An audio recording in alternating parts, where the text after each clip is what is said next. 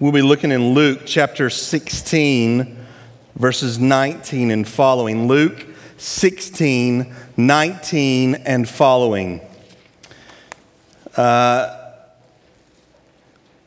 dive in the text and then we'll talk from there. In Luke 16, verse 19, Jesus tells a parable. It goes like this. There was a rich man who was clothed in purple and fine linen and who feasted sumptuously every day. Remember that? It will come back. And at his gate was laid a poor man named Lazarus, covered with sores, who desired to be fed what fell from the rich man's table.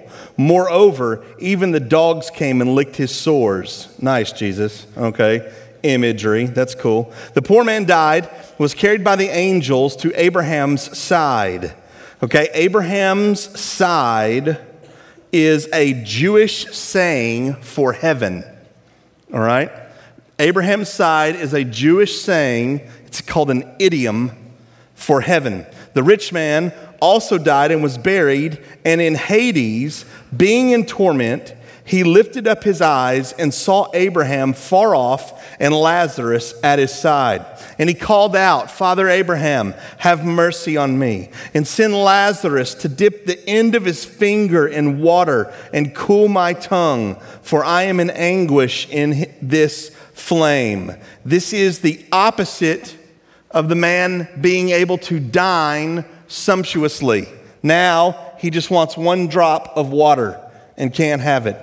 But Abraham said, "Child, remember that you in your lifetime received your good things, and Lazarus in like manner bad things. But now he is comforted here, and you are in anguish.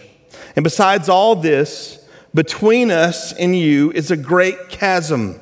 A great chasm has been fixed, in order that those who would pass from here to you may not be able, and none may cross from there to us."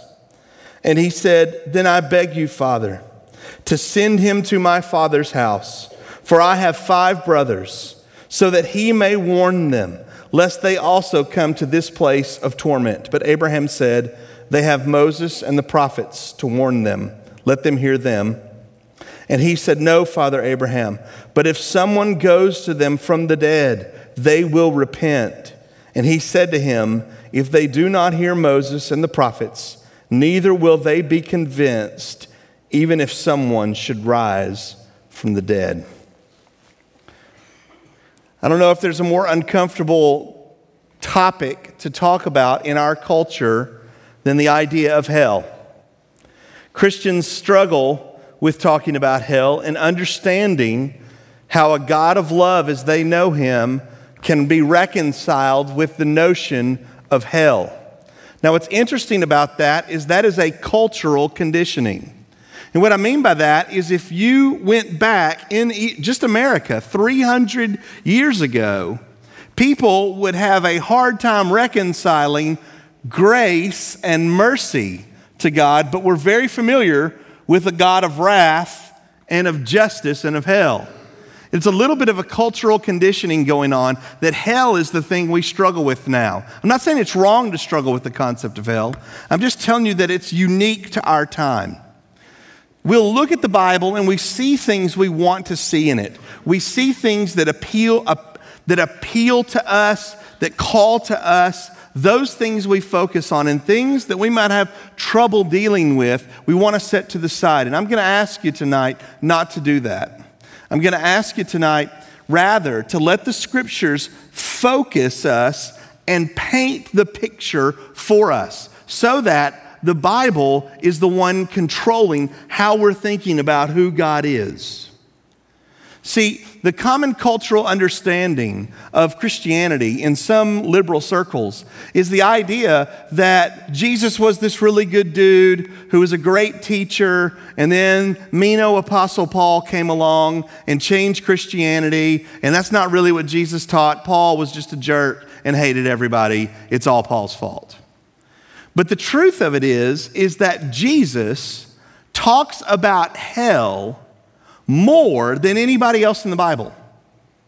So if we have a problem with the doctrine of hell, we have a problem with the biblical Jesus.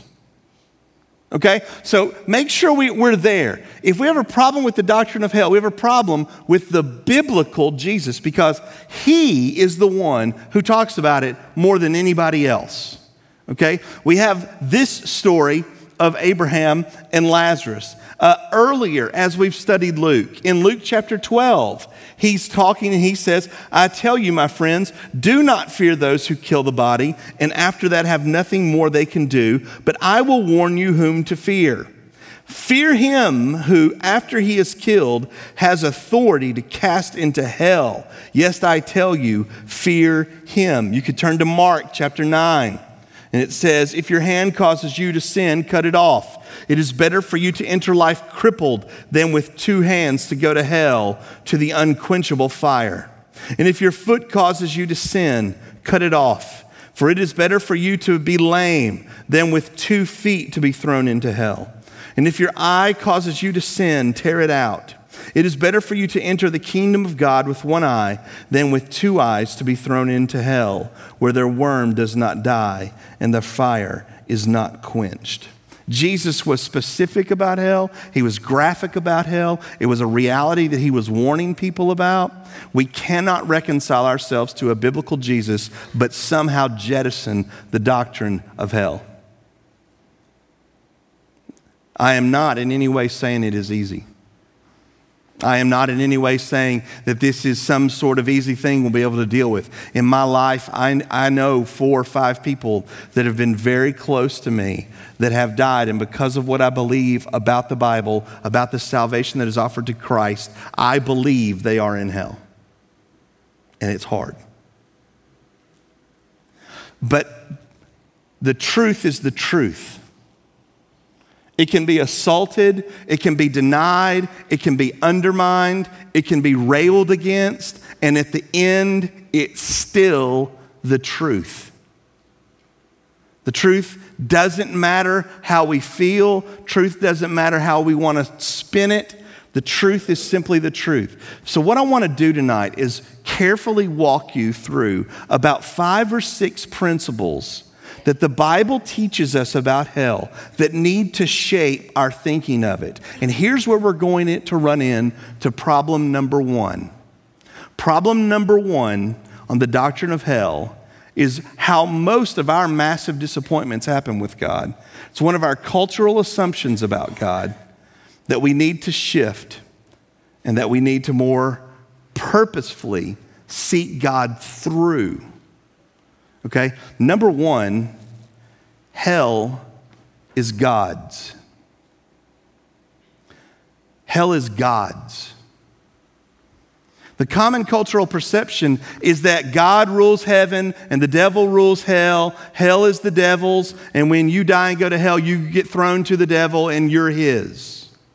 That is not what the Bible teaches.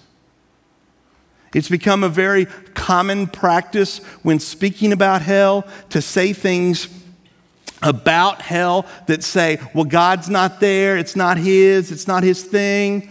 And if you're meaning that God wants to save people and Jesus came to save, then yes. But understand the Bible is clear that hell is God. The wrong-headed assumption here is the principle that you may have heard me talk about before, that our culture assumes the principle of the love God. And what I mean by that is a knowledge of God that is only love. And that's all we ever think about him. Love. God is love. Now that is true. God is love, but that is not all God is. God is so many other things. But what our culture does, rather, has chopped God into one category, love. That's all he is. And if that's all God is, you're right. Hell makes no sense. But if God is more, then there is some ways that hell will begin to come into alignment with who God is. It's very simple to categorize somebody as something, one simple thing, and then it just all get blown apart. Like, say, for example, I was talking to somebody, and I'm talking about basketball, and I say to them, LeBron James is the greatest athlete ever. Okay, I'm thinking basketball. And then they take LeBron James over to Europe and put him on a soccer pitch. what are they going to see? Well, they're going to see an athlete. They're going to see him do things, but he's probably going to look foolish most of the time. He's going to be made to look a fool by these professional soccer players. And they're going to come back to me and go, you said LeBron James was the greatest athlete ever. And I'm going to go, what? Well, you took him and played a stupid football game, soccer game, sorry, with him. Okay? That's just like if I took Wayne Rooney or Lionel Messi. Those are soccer players, okay? I know you're like, who? You take those guys and put them in the NBA. What are you going to see? Murder. That's what you're going to see. They're going to get killed. And somebody's going to say, you said Lionel Messi was the greatest athlete ever.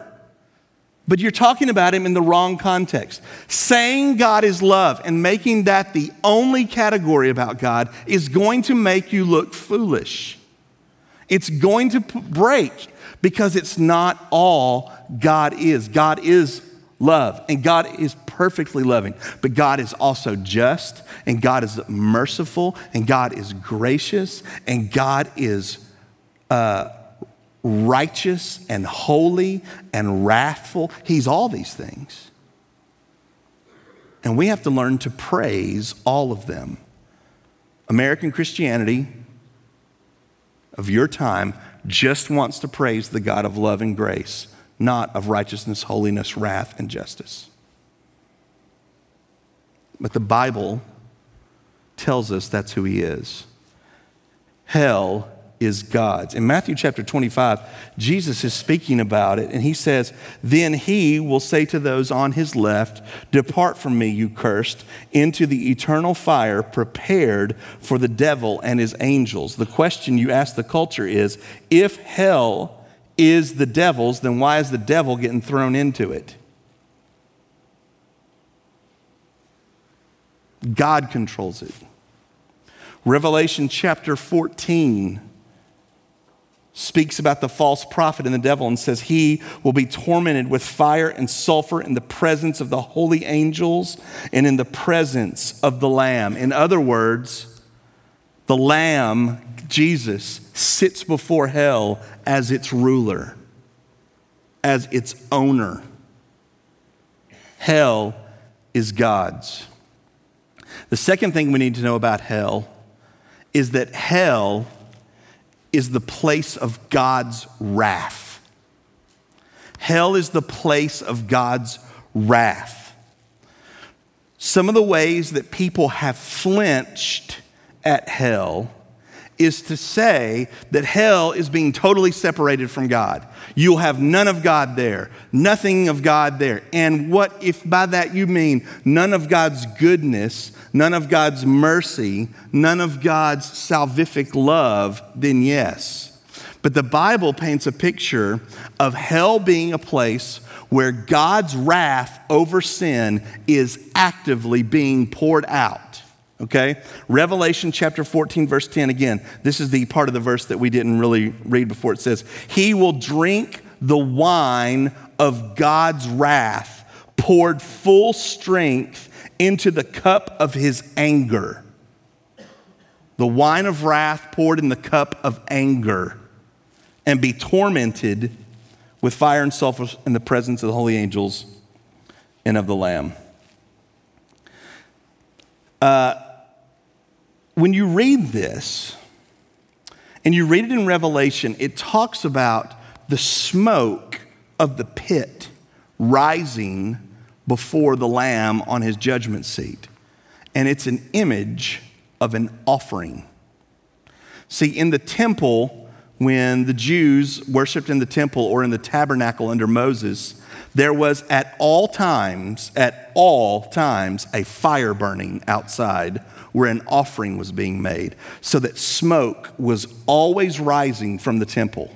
So that the people of Israel, when they were in the tabernacle, following it around in the desert, or when the temple was in Jerusalem, they'd come up and they'd see that smoke and they would know God is being worshiped here today as they approached it.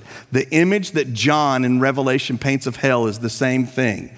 This is an offering before God. The Bible says the church is the praise of God's mercy and righteousness. Now, what do I mean by that? What I mean is, in eternity future, When those who are Christians talk about their salvation, they will be bringing praise to God because of his mercy and grace toward them in Christ. Is that true? Are you saved by mercy and grace? Yes. So you are testimonies of his mercy and grace that are his offering. You will praise him forever. The church is to the praise of his righteousness and grace. And it can be said that hell is an offering to the praise of his wrath and justice. And that's difficult. It's difficult for us to swallow because of our time. But think about what it would be like if God was not just. How can God not be just? That's not a God. See, God must be the perfection of all things, or he's not God. God has to be the highest being you can think of. And if you could think of something better than what you thought of before, wasn't God. I'll let you kind of kick that around for a little bit. You have to be able to think of God and think of the perfection of all things. And a God who is not just cannot be God. Hell is an offering to his justice. And that's exactly why number 3 is true. Hell is penal. That means punishment. It's punishment. Hell is not just some sort of self-imposed exile. It's not some sort of place where you shake your fist at God and party and live in the kingdom of the devil, like some people like to talk about. Hell is the punishment for sins. Revelation 14:11, and the smoke of their torment goes on forever and ever. And they have no rest day or night. These worshipers of the beast and its image, and whoever receives the mark of his name. It's a punishment. Revelation 21:8, but as for the cowardly, the faithless, the detestable, as for murderers, the sexually immoral, sorcerers, idolaters, and all liars, their portion will be in the lake that burns with fire and sulfur, which is the second death. Now, it's not just John who writes stuff like that. Paul has lists like this in Romans, 1 Corinthians, Galatians, Ephesians, etc., etc. The day of judgment, it is sins that will be punished with hell. Ephesians 5:5 is sort of a blanket statement, if you will. For you may be sure of this, that everyone who is sexually immoral or impure or who is covetous, that is an idolater, has no inheritance in the kingdom of Christ and God. Hell is an active punishment from God for sin. It is a mistake that the world looks at Christianity and thinks what Christianity is saying to them is this: you better accept Jesus or you're going to hell. You're like, well, that's kind of what we're saying. But what people will hear is, I either accept Jesus or I go to hell. The reason someone goes to hell is sin.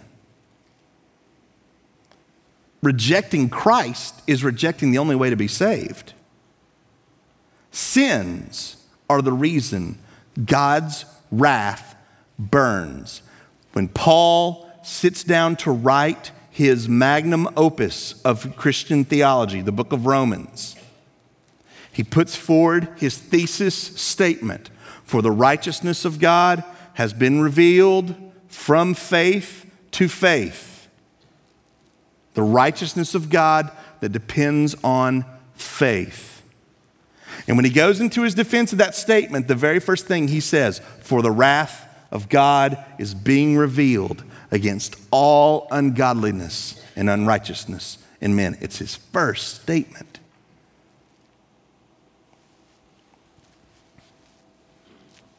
Number 4 is heaven is eternal. Hell is eternal. We'll get to heaven in a minute. Hell is eternal. You already saw Revelation 14, 10, 11, where it says the smoke of their torment rises before them day and night forever and ever. This is continually backed up through the book of Revelation and on into the New Testament. And the devil who had deceived them was thrown into the lake of fire and sulfur where the beast and the false prophet were. And they will be tormented day and night forever and ever. Forever and ever. Jesus teaches the same thing. And here's the interesting part that we have to kind of understand. When Jesus is talking about the day of judgment, he says, these will go into eternal punishment, but the righteous into eternal life. See, this is an equivocation statement, an equitable statement, okay? These things are equal. So whatever the eternal life is, the eternal punishment must be its equal in the opposite direction. You following me? See, you can't believe that heaven is forever, that you're going to go to heaven forever, but then say, but people are only going to go to hell for a little while. See, the teaching about hell that says it's only for a little while, but then people who are in hell are just going to be wiped out is called annihilationism. It's an idea that people will go to hell for a time, then judgment will come, and then they will be unmade, where they'd never exist. They're gone, totally gone. They are annihilated. But if that's true, then Jesus is a liar. Okay? Because whatever heaven is, hell is an equitable statement. It's an equivalency to the same thing. Whatever the punishment is, the life is as well. And here's one of our biggest problems with hell. We ask this question, and it's a good, fair question. How can a finite number of sins committed in this life cause God to put someone in hell forever? Right? I mean, even if you sin as hard as you can every day for 90 years, yeah, you're like an 89-year-old dude still sinning. Hey, baby, come here, okay? That's you. You're sinning as hard as you can for 90 years. You still have only committed a finite number of sins. That number may be 65 trillion or Google, whatever, right? But it's a finite number, and you're going to hell forever? That doesn't make sense. The problem with the question is it doesn't really present an accurate view of reality because it makes an assumption. It assumes that you will stop sinning in hell. When in fact, what is happening is you are just being locked in to sinfulness forever. The Holy Spirit will no longer restrain you. Society will no longer restrain the person in hell. Fear of punishment will no longer restrain their baser impulses. God will remove from them what are called the common graces. The people in hell will be screaming curses at God, denying him even as they are being punished for those sins. No one in this room is a temporary creature. You are all infinite creatures. You will exist forever, and you will become one of two things. See, my favorite promise about heaven is not eternalness. That's not my favorite thing. I know it's some people's favorite thing. Some people's favorite thing is we're going to live forever with God. That's great. That's not my favorite thing. My favorite thing is not there will be no more pain or suffering or illness, for those things will have gone away. That's not my favorite thing. And that's a pretty good thing if you're Greg Pinkner. Okay? But that's not my favorite thing. My favorite thing about heaven is the promise that we will be conformed to Christ-likeness. And we will be like him, which means the sin nature that destroys my life and my heart daily will be gone. And for the first time in my life, I'll be free. That's my favorite promise about heaven. Just like in Christ, we will be conformed to Christ-likeness so that we are righteous forever. The wicked will be set free in their sinfulness forever. It's not a finite number of sins. It's just being locked into what you pursued on this life forever. And finally, number 5, hell is torment.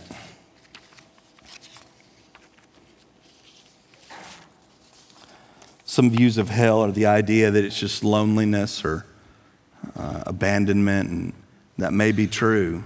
Whatever it is, the Bible puts forward a picture of it as being torture, of it being agony, of it being horrendous. It's not something people are going to be in going, I'm abandoned alone. C.S. Lewis, for all his greatness, and so many things I agree with him on, is errant in some things like everybody is. And one of the things I don't feel like he had a good grasp on because is the doctrine of hell, where he thought everybody was just going to be alone in a room forever so that they had to live with themselves forever. I mean, essentially. I know if you're a C.S. Lewis fan, you're going, no, it's not right. It's all there. Okay, calm down, scholar, okay? Just go with me here. Revelation 20:10 says, and the devil who had deceived them was thrown into the lake of fire and will suffer with the beast and the false prophet, and there they will be tormented day and night. This is the Greek word for torture. It's the same word that Jesus uses of the rich man's story of Lazarus. Exact same word. The man died, was carried into angels by Abraham's side. The rich man died and was buried in Hades and being in torment. Same word. Torture. Now, some people say, well, the story of Jesus is an allegory. It's a metaphor. And I'll say, okay, let's say it's a metaphor. What's the meaning of the metaphor? That it's really bad? Isn't that what it's, I mean, if it's descriptive, it's really bad. And if it's just a metaphor, it's really bad. Because the only reason you would use a metaphor of, well, it's going to be fire and torture, is if it's something like fire and torture. Like, that's the only reason you use that metaphor. Is hell fire? That is the most used description of it. Do we know? No. We don't know what it is. But we know it will be the full fury of a perfect God whose holiness and righteousness has been offended, cursed at, mocked. And the full cup of his wrath will be poured out. But in all this, even in a story about hell, because whatever the story of Lazarus is about, there is no question that the rich man's torture is the central tenet of the story. Even in that, Jesus speaks of the salvation he came to offer. In the last verse of chapter 16, the man has begged for someone to come and tell his brothers what hell's like, save them, warn them, do something. And Abraham tells them, it won't matter. They have the Bible, they have Moses, they have the prophets. And he says, no, raise someone from the dead who will go and tell them. And Jesus says, if they do not hear Moses and the prophets, neither will they be convinced if someone should rise from the dead. Jesus' resurrection is exactly what he means. Jesus' resurrection accomplished amazing things. If you've never sat down and truly studied Romans 3:21 through 26, you won't understand why Jesus' death on the cross is the perfect payment for hell, for the sinner to be released from it. In Romans chapter 5, it says this, but God shows his love for us in that while we were still sinners, Christ died for us. Since, therefore, we have now been justified by his blood, how much more, that's what it means, how much more shall we be saved by him from the wrath of God? This word justified in Greek means being declared righteous forever. Being stamped as righteous forever. Jesus' death on the cross and the person who comes to him in faith, calling him Lord, proclaiming him Savior, comes to him trusting his deliverance, is counted righteous forever and saved from the wrath of God. The message of the cross is more and more in our culture being mocked as intolerant, as foolish, as evil, and it's just going to get worse. But I hope that you see that part of our evangelistic endeavor is to offer people the only forgiveness of sins available. The only offer of a life with God forever. Hell waits on the other side, or heaven. We rejoice because we know Christ has come, died, been raised to purchase for us a life with God, a conforming to his image, a place to be with him forever. So while our hearts may be heavy for some we know, turn that into a fire to speak about Christ to them boldly, without fear. But also let you rejoice in who Christ is and what he's done.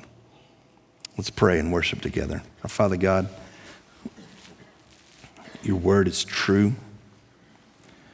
Your word is without question and without fail our source and our compass. Father, I pray tonight that as our hearts may be heavy and not understanding or wrestling with an understanding of what hell means and is, that we will not make ourselves more moral than you. Meaning not to say, well, I just think that's wrong, God. How could you do that?